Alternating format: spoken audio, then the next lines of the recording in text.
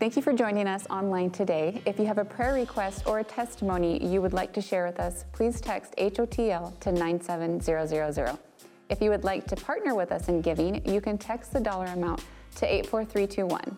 Thank you. We hope you enjoy the message and have a great day.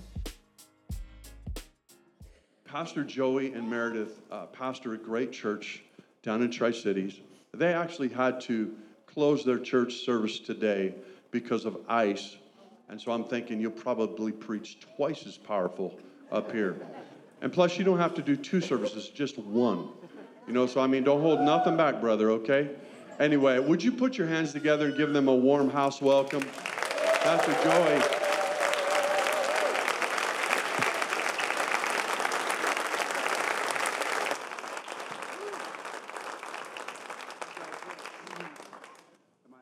Am I on?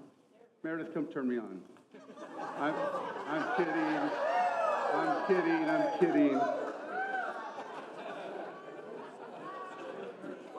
You notice I got turned on. Only lady that can do that. It's amazing. It's always a pleasure to come two times. It's always an honor to come the first time, but when they ask you to come the second time, it's always a pleasure to come. I get to see some of the familiar faces. The first time you come, you're kind of like, you're looking at me, I'm looking at you, and we're kind of checking each other out. What can he do? Can he preach? Can he teach? Can he prophesy? And then I'm looking at you. Are they going to respond to me? Well, I'm going to see the darkest person in this place. I'm going to preach to them so they can help me out. And so, anyway, I just want to say you guys have some wonderful pastors and ministry team, because it takes a team to make things happen. If you know anything I've been preaching on the spirit of the corporate anointing, it takes a team. And so I just want everybody that was part of the team to make Encounter happen to stand right now, and we're going to give them, come on, some honor. Can we do that? Come on, if you're part of the team. Yeah, you can do better than that. Come on, tell them. What?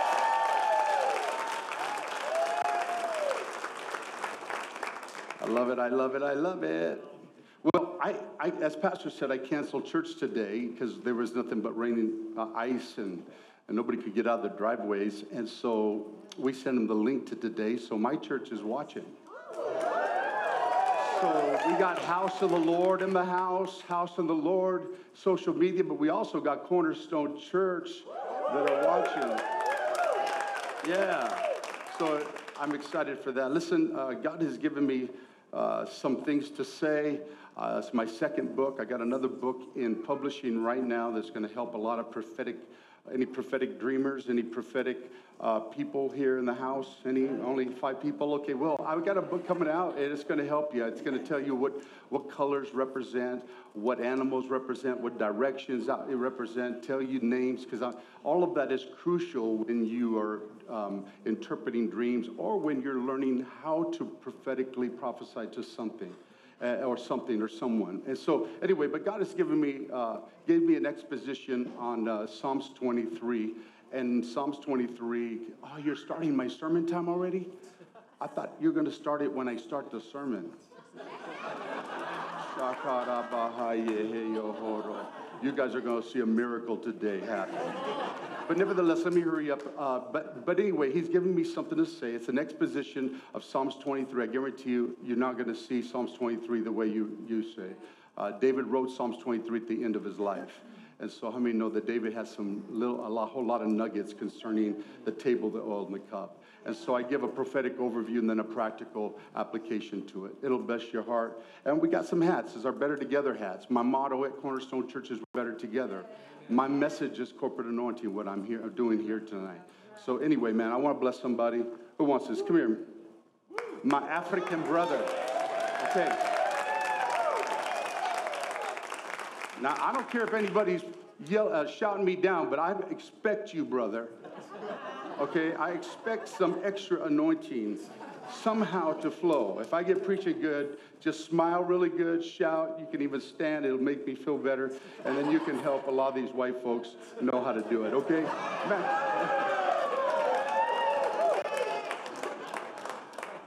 Are you guys ready? Matthew 25. Matthew 25, verse 14 through 29 is a great portion of Scripture.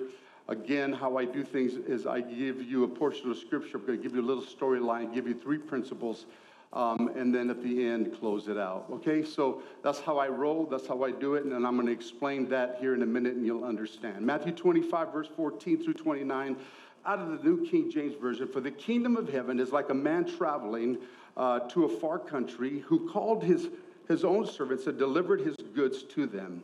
And to one he gave 5 talents, to another 2, and to another 1, to each according to his own ability.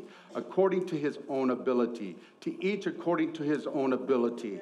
According to his own ability. I'm sorry, I sound like a broken record, but you got to understand that. And immediately he went on a journey. Then he who had received the 5 talents went and traded with them and made another 5 talents. And likewise he who had received the 2 gained 2 more also. But he who had received the 1 went and he dug, and he dug or he buried it in the ground and hid his Lord's money.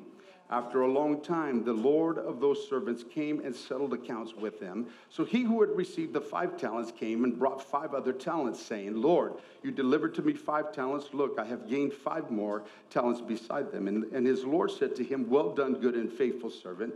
You were faithful over a few things. I will make you ruler over many things. Enter into the joy of the Lord. He also, who had received 2 talents, came and said, Lord, you delivered to me 2 talents. Look, I have gained 2 more talents beside them. And his Lord said to him, well done, good and faithful servant. You have been faithful over a few things. I'll make you ruler over many things. Enter into the joy of the Lord. Then he who had received the 1 talent came and said, Lord, I knew you to be a hard man, reaping where you have not sown and gathering where you have not scattered seed. And I was afraid. Yeah.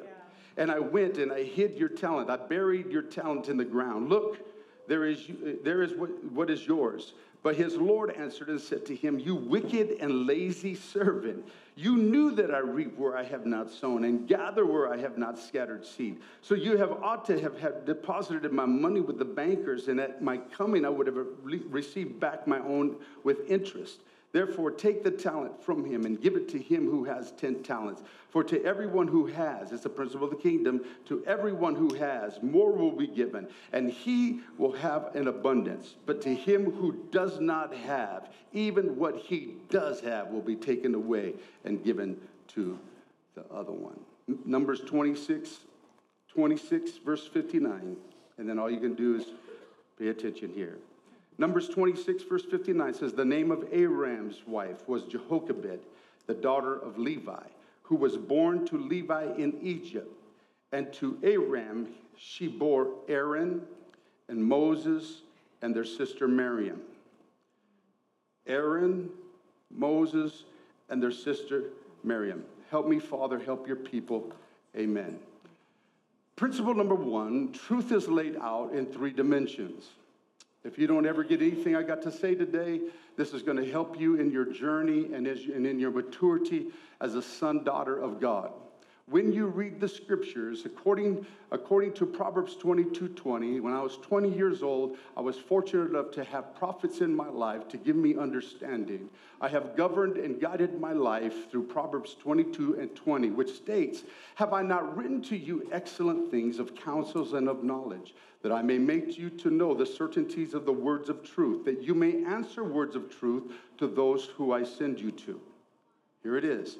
So truth is laid out in 3 dimensions. The word excellent in the Greek is threefold. It's the threefold things. What are you trying to say? I'm saying that truth, that God, if God wants to reveal a truth to you, he's going to do it in 3 different dimensions so that you get it.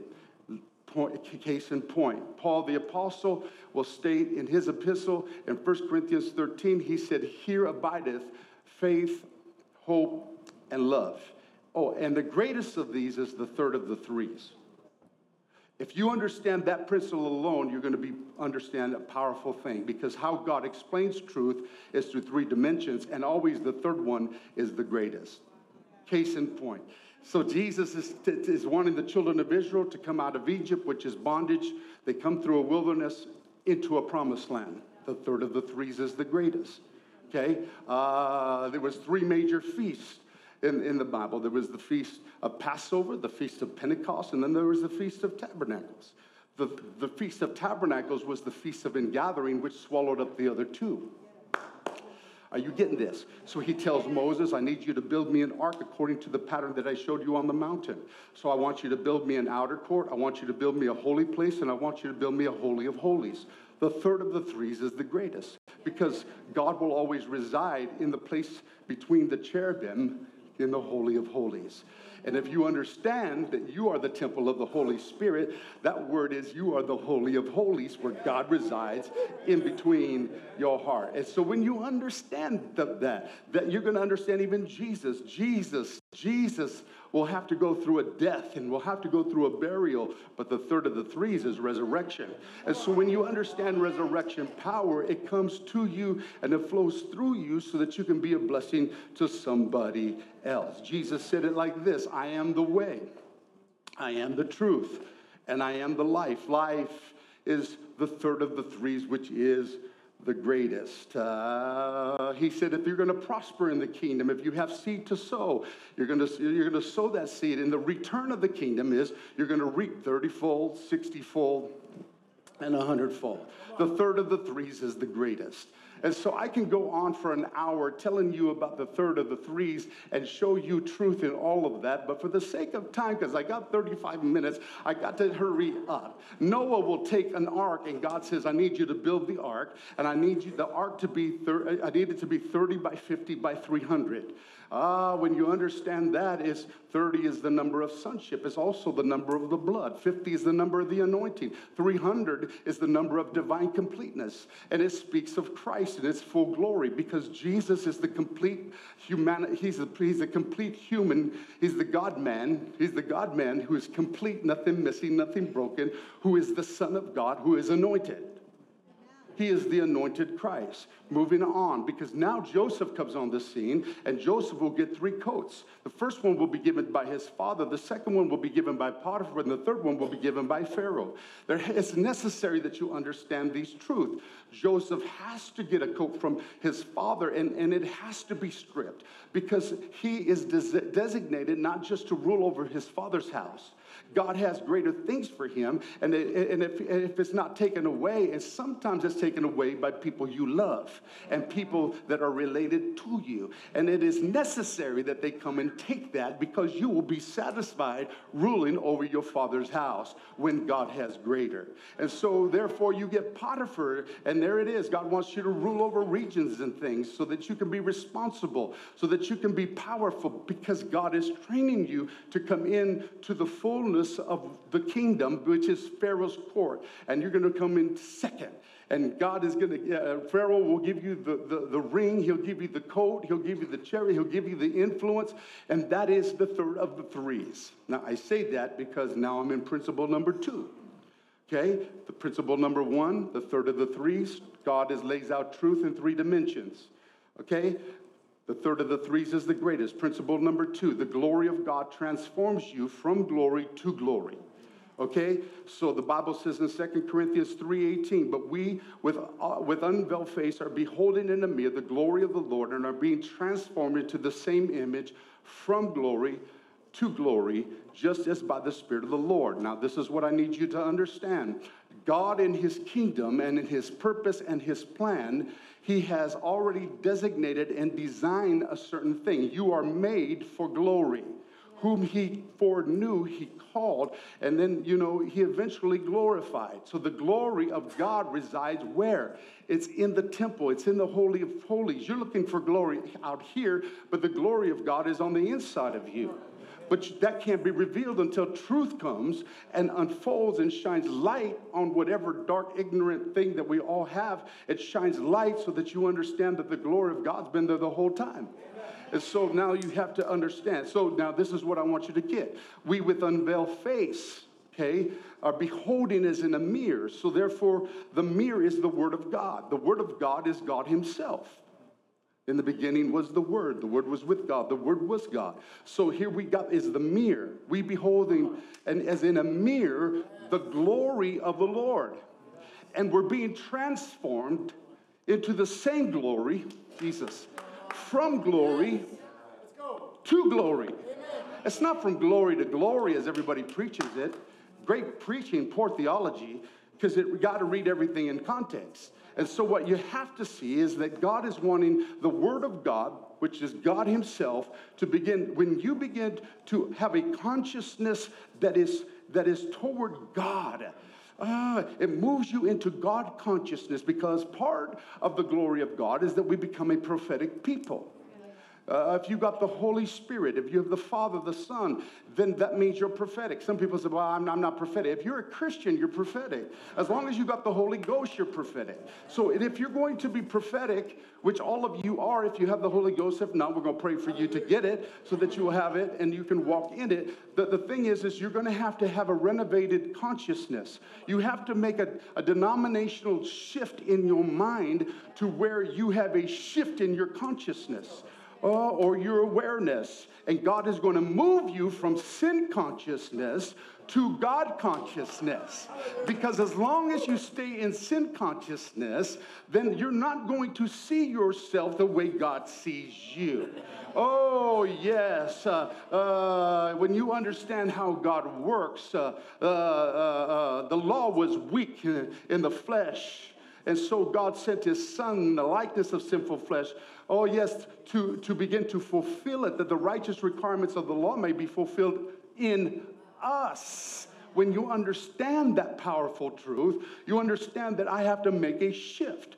I preach ontology at my church. It's the ontological view. It's just the fancy word, $25 word, to let people know why God exists, where God exists, how God exists, and particularly why he exists. Now, that's ongoing. It's past finding out. Our finite mind can't understand that.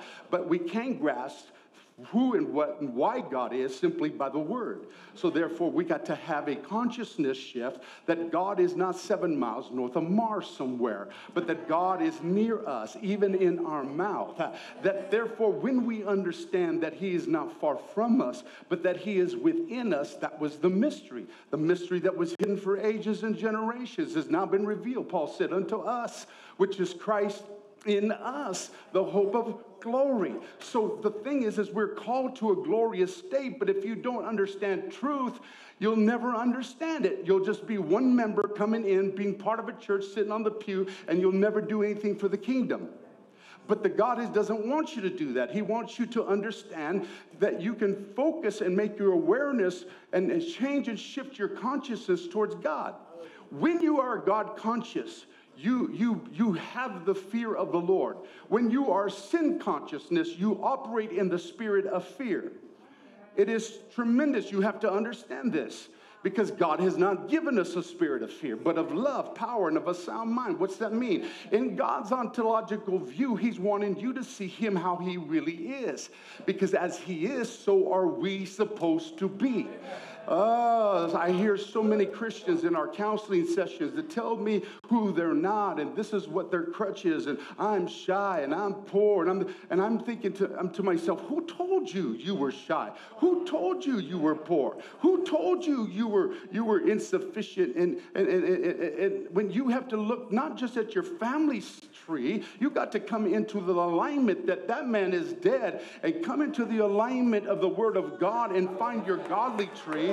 And say to yourself, I have been fearfully and wonderfully made. And if you know that I've been fearfully and wonderfully made, I know that I'm called for purpose. And if I'm called for purpose, it's that God has assigned and designed me for a specific task or assignment. And if I can come into assignment, I can come into alignment with other people that have a like faith that will bring me into agreement where power will be released. So there we go. So God will always bring you from something, and he will bring you to something.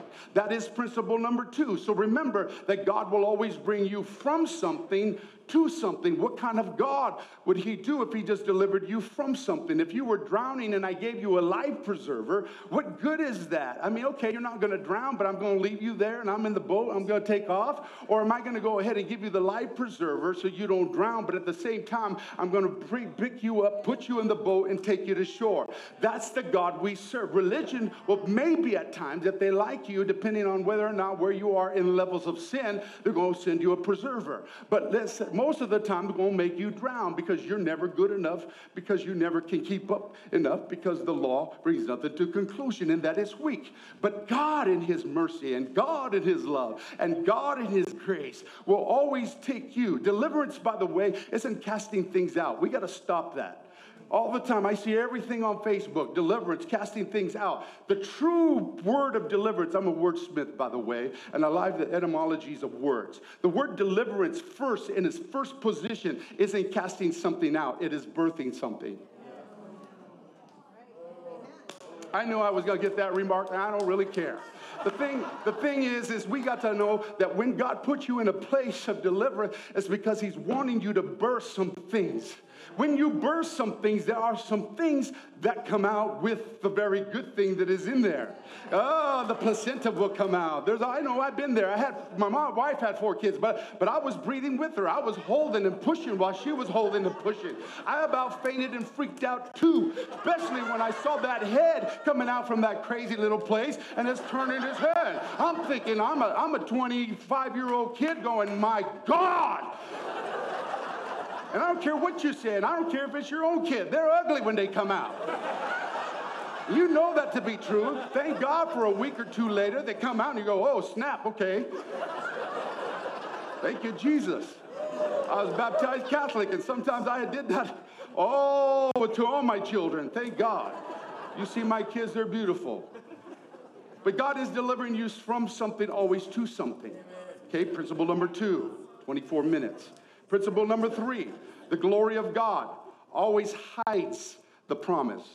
Okay, Proverbs 25:2. Jesus, this is one of my favorite scriptures. It is the glory of God to conceal a matter, and it's the glory of kings to search out the matter. The word matter there is the word word. The bar is where we get the word word. Okay, it's actually it's equivalent in the New Testament to logos. Okay, so therefore it's the word, but also the word in the Hebrew means promise. So it is the glory of God. Listen to me. It's the glory of God to hide, to plant the promise. But it is the glory of kings, which you and I are. Because of the blood, he made us kings and priests. It's our responsibility to search out what God planted. So it's our responsibility to search after the promise. But he hides the promise, conceals the promise, not from us, but for us, that in our searching, that in our knocking, the door will be open. That when we ask, things will be given. Oh, yes, that when we seek, that we'll find. He's not the kind of God that if you knock, doors are going to be shut. If you ask, he's not going to give it to you. And when you seek, he's not the kind of God that's going to, you're not going to find him. That's traditional religiosity. And I'm here to tell you that you don't have to live there anymore. You can come. A lot of people will honestly teach grace, but they have an Old Testament heart while they're teaching it. They think that it's still God up there with a 2x4, some of you 2x6, some of you 2x10, depending on how much you're sinning. And he's up there trying to crack you on the side of the head, waiting for everything. Listen to me. Why is it that you don't think God hears you when you pray, but you believe God hears you when you cuss?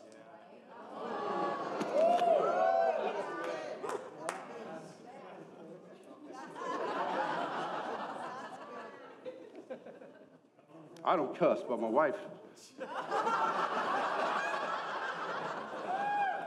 Every now and then. Acts like her mama. I'm kidding. I got to stop. Principle number 3 is, listen, the glory of God always plants, always hides. It always hides the promise, and it's our job to search it out, that in our searching, we find it. Meredith said it's 7,700 promises in the Bible. They're always a yes, never a no. And why is it that people stand in our churches sometimes, still in our pews? They come to hear a good word, but they leave the same way they came in. And it should not be so. It's because they don't understand truth. Truth is laid out in progression. Truth is laid out in 3 dimensions. And when you can find yourself in the location of truth, that means there are greater things, that God is the God of progression that is bringing you to the end. The end of a thing is greater than the beginning, Ecclesiastes says. So when you understand that there is more that God has for you, now regardless of you think of whether you're a 5-talent man or a 2-talent man or a 1-talent man. Now, I'm coming because now I said all of that to back up into my text, okay? Because Jehoshaphat is the wife of Abraham, which is Moses' daddy. And they're going to give birth to 3 people. Miriam will be the oldest. Aaron will be the second oldest. And Moses is going to be the baby. Miriam, everybody hates Miriam because she's a 5-talent woman. Have you ever been around 5-talent people? They can sing, they can prophesy, they can preach, they can dance, they can play an instrument. You learn to hate those people in the kingdom. It's like, are you serious? Are you crazy? You got 5 talents and you feel like sometimes you don't have any, let alone one. I know you got at least one because the Bible says that there's 5-talent people, 2-talent people, and 1-talent people. Most of the kingdom is filled with 1-talent people, and 1-talent people, you got to be okay with that. Aaron was a 2-talent man. The Bible says he was a priest and a prophet.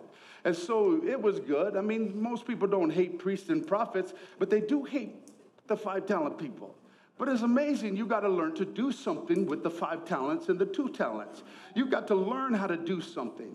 Because when you learn how to do something with it, then God, through the math of the kingdom, begins to bring multiplication. Multiplication in the kingdom happens not when you hold on to it, but when you sow it. God cannot be mocked because he said, whatsoever a man sows, that's what he will reap. So therefore, when you got 5 talents and you begin to sow it into hearts that are hungry, God will bring the multiplication that he needs to bring about his purpose round about you. And so now you got to understand, because this is my whole storyline. Because now Jehoshaphat, by the way, her name means the glory of God. I just told you about the glory of God. Its responsibility is to plant or hide the promise. So Jehoshaphat, is coming on site. Miriam was born at a good time. Aaron was born at a good time. But Moses now, she is pregnant with Moses. And she's probably praying, I don't know, she's probably praying for a baby girl. Because in the time that they're living in, Pharaoh's calling for every baby boy at the age of 3 to be killed, to be thrown into the Egypt and to be buried. Jesus, help me. And so she should be scared. Like the guy in Matthew 25, Lord, I was afraid, so I buried it. There's so many people in the kingdom that come and sit. I'm not talking about you. I'm not even talking about the church maybe down the road somewhere. They got a lot of people that they don't understand. They do not understand their purpose. And so instead of planting something, they bury something. And though at the beginning look the same, one is the end of a thing, and the other one is the beginning of a thing. And so when you understand that, you're not going to be afraid because your consciousness has been shifted from sin consciousness to God consciousness.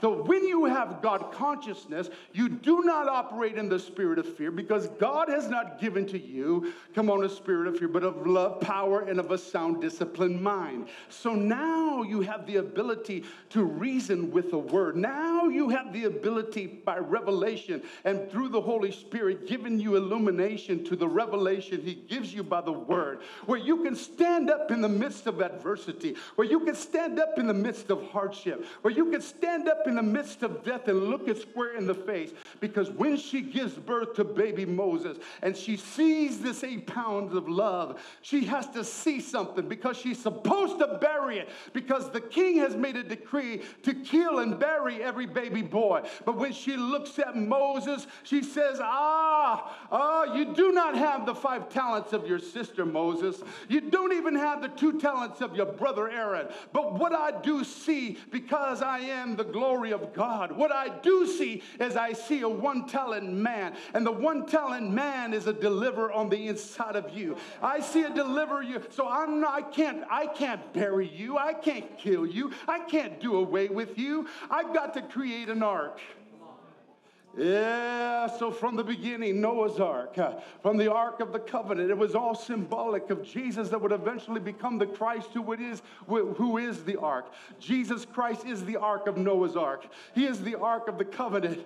Woo! And I'm telling you that when Moses' mom began to build, it's the glory of God that builds the ark. And she began to put purpose. She began to build a 1-talent man and put it in glory. Anytime that you can put your talent inside of Christ, Christ is able to do something with it that you can never do by yourself. Somebody put your hands together right there. Woo! How am I doing? All right? Okay, you breathing? Okay. Whew. Here we go. Because here's my 2-minute sermon. The 2-minute sermon is this. When you understand truth, when you understand the glory of God, okay, and you understand how it works, then God will always take you in your insignificant bad self and put you in himself. And now a miracle always transpires. And here's the miracle. When I was doing the study on this, I began to read on different scholarship and different historians and theologians. And the rabbinic teaching on this is they believe that, Pharaoh and his castle was up on the hill, which most kings lived. And everybody else would live down in the valley, always near the river. So Jehoshaphat, the glory of God, begins to create an ark. She takes this thing because she sees the potential, she sees the calling, she sees the gift, and she can't bury it because she's not afraid. When you are a glory carrier, you're not afraid because you're more into having the fear of the Lord than the fear of man. So therefore, you create places and spaces for you to put your 1 talent into. I got to preach to somebody today because you may seem like you may not have the 5 talents of Miriam. You might not have the 2 talents of Aaron, but you know that God has placed something on the inside of you that you can't hide and you can't bury. I've come to tell somebody in here that God picking up, this 8 pounds of love Moses and placing you in Christ. And when he places you in Christ, something awesome and something drastic will happen. This is what happens. They believe that when she placed Moses in the ark, that the ark started going upstream and not downstream. When you decide to go ahead and put your 1 talent in the hands of an anointing, Jesus, because every person has a calling, has a gifting, and number 3, it has an anointing.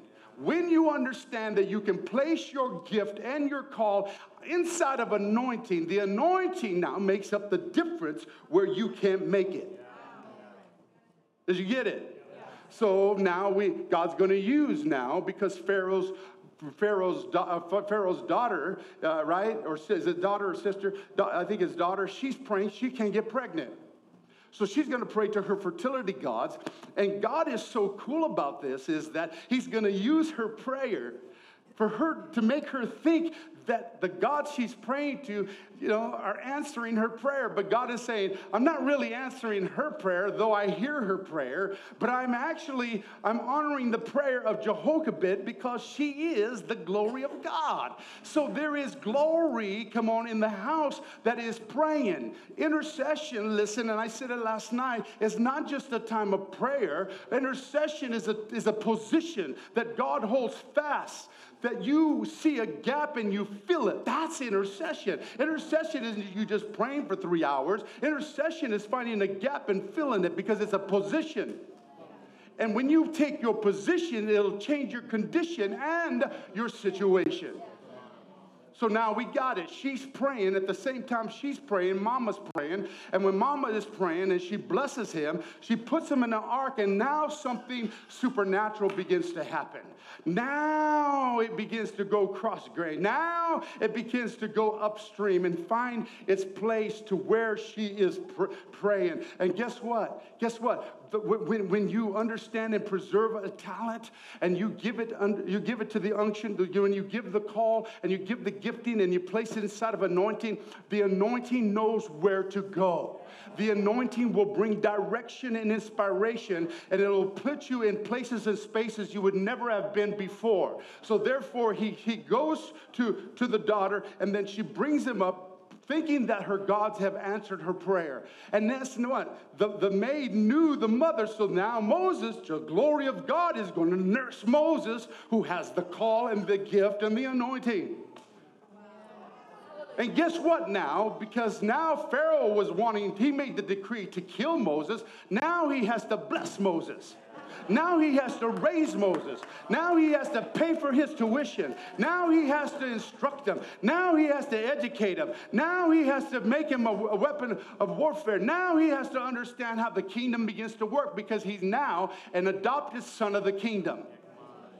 Because when you can submit your calling and your gifting to an anointing, your anointing makes a way. It breaks yokes, removes burdens. You don't have to get involved. As long as you stay in alignment, you're going to be all right.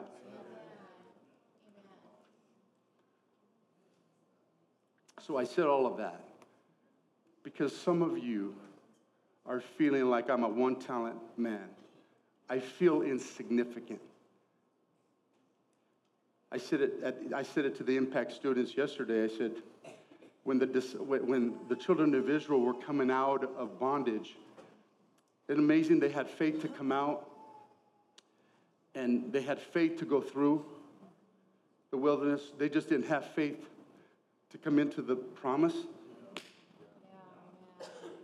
It's the glory of God that hides the promise, conceals it. Somewhere in your journey, you lost the ability to seek. So you have faith to come out, faith to go through, but you don't have faith to come in. And the reason you don't have faith to come in is because somewhere you lost the power of insight. Everybody talks about vision, but what good is vision if you don't have insight? As a man thinks, so is he. And so it's important that you change the denomination of how you think. Jesus easily, I think I said this yesterday, but Jesus easily could have been offended by the people that excommunicated him out of his own church, right? He came to his church, he was preaching, they gave him the scroll, and he found the scroll where he said, "The Spirit of the Lord is upon me." It's prophetic, right? We know the whole thing, that he has anointed me. Right? And he begins to go in there, and you know what he does? He says, he goes, he reads it, and there's 2 chairs up there, one for the priest and one for coming Messiah. So he gets up there, reads it, and then he sits in the middle chair. Boom, this is the rabbinic teaching. And you know what? The people start freaking out. Oh, and by the way, he stands up and he says, "Oh, by the way, the scripture is fulfilled in your ear," and sits back down. That's what got him kicked out of the church. So he gets kicked out of the church, but he's still on assignment. He is the son that knows his call, that knows his gifting, and knows his anointing. And he knows that the anointing will direct him, and the anointing will always direct him to spaces and places he didn't realize. And so he says, "I found a place between Zebulun and Naphtali." Zebulun, the high place.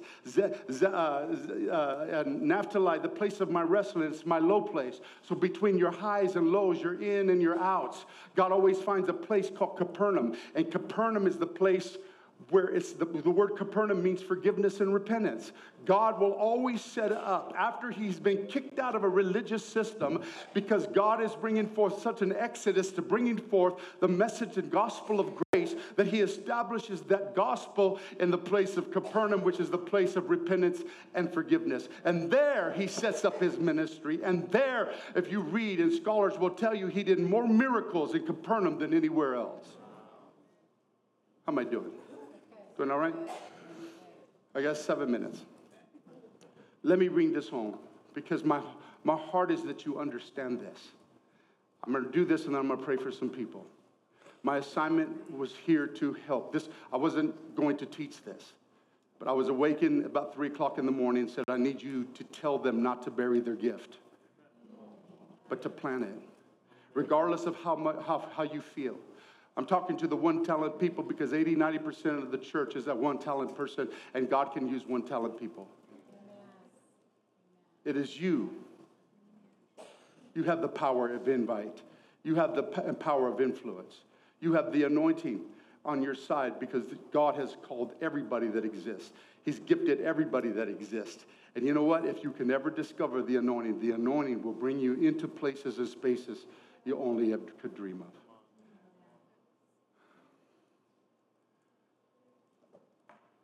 I conclude with this. There's 3 boats, 3 men that get in a boat, 3 boats that are in a storm. Because whenever God is going to test your faith and to test your gifting and to test your faith and your gifting and your call, he always will bring you to a storm. Hopefully one day I come back, if they tell me to, and I want to preach to you about a storm, a thorn, and a cross. They all look the same. But the storm is necessary. So there's 3 men that get into a boat and 3 boats that are in a storm. Number 1, we know that first one is Jonah. Jonah gets in a boat, and Jonah is out of total God's will. Okay, he's out of God's will. But he gets in a boat, he goes to the bottom. He goes down to Tarshish, Joppa. He goes down, down, down. And he pays the fare of. And then he goes down into the bottom of it. Then they cast lots, and he goes down into the sea. And there's one thing that when you're in covenant with God, he has always connecting flights, right?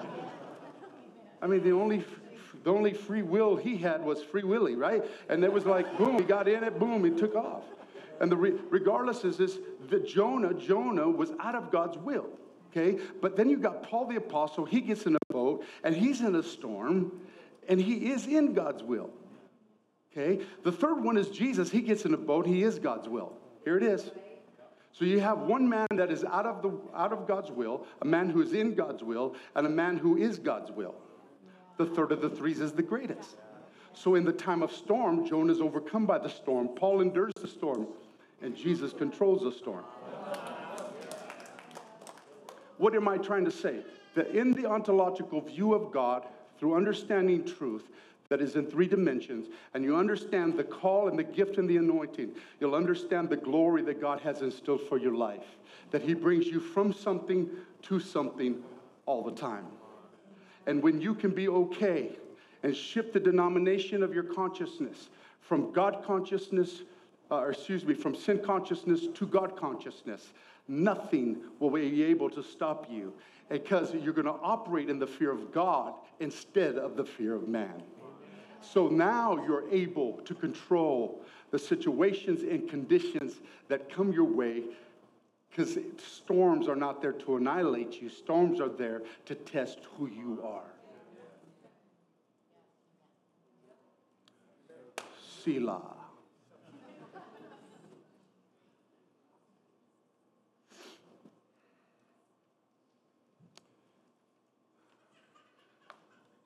I want to pray for just a moment. For those of you that are in here, there's 2 people. I want to pray for those of you who have felt like a one-talent person, but you have never found your significance. The children of Israel came out of bondage through a wilderness into a promised land. Or they couldn't get into a promised land because they saw themselves as grasshoppers in their own sight. The word grasshoppers is the Hebrew word insignificance. When you see yourself as a grasshopper, all you're doing is seeing the insignificance. You can't see the call, the gift, and the anointing. And anytime you don't see your significance, you're going to operate in fear because of poor insight. Who told you you were grasshoppers? God told you to conquer the land. Yes, there's giants in it. But that's how you're going to do it, because that's how God's plan is. It's never easy. He never promised you roses without thorns. He never promised a whole lot of you that it was going to be easy.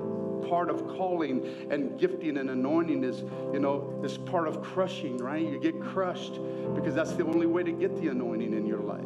Show me a man who has an anointing, and I'll show you a man who has gone through some pain. There's so many people say, man, I wish I had your anointing. I'm saying, you don't know what I've been through. I wouldn't put what I've been through on anybody. I had my own reproach to carry. I had my own storms to fight, my own thorns to deal with, my own crosses to bear.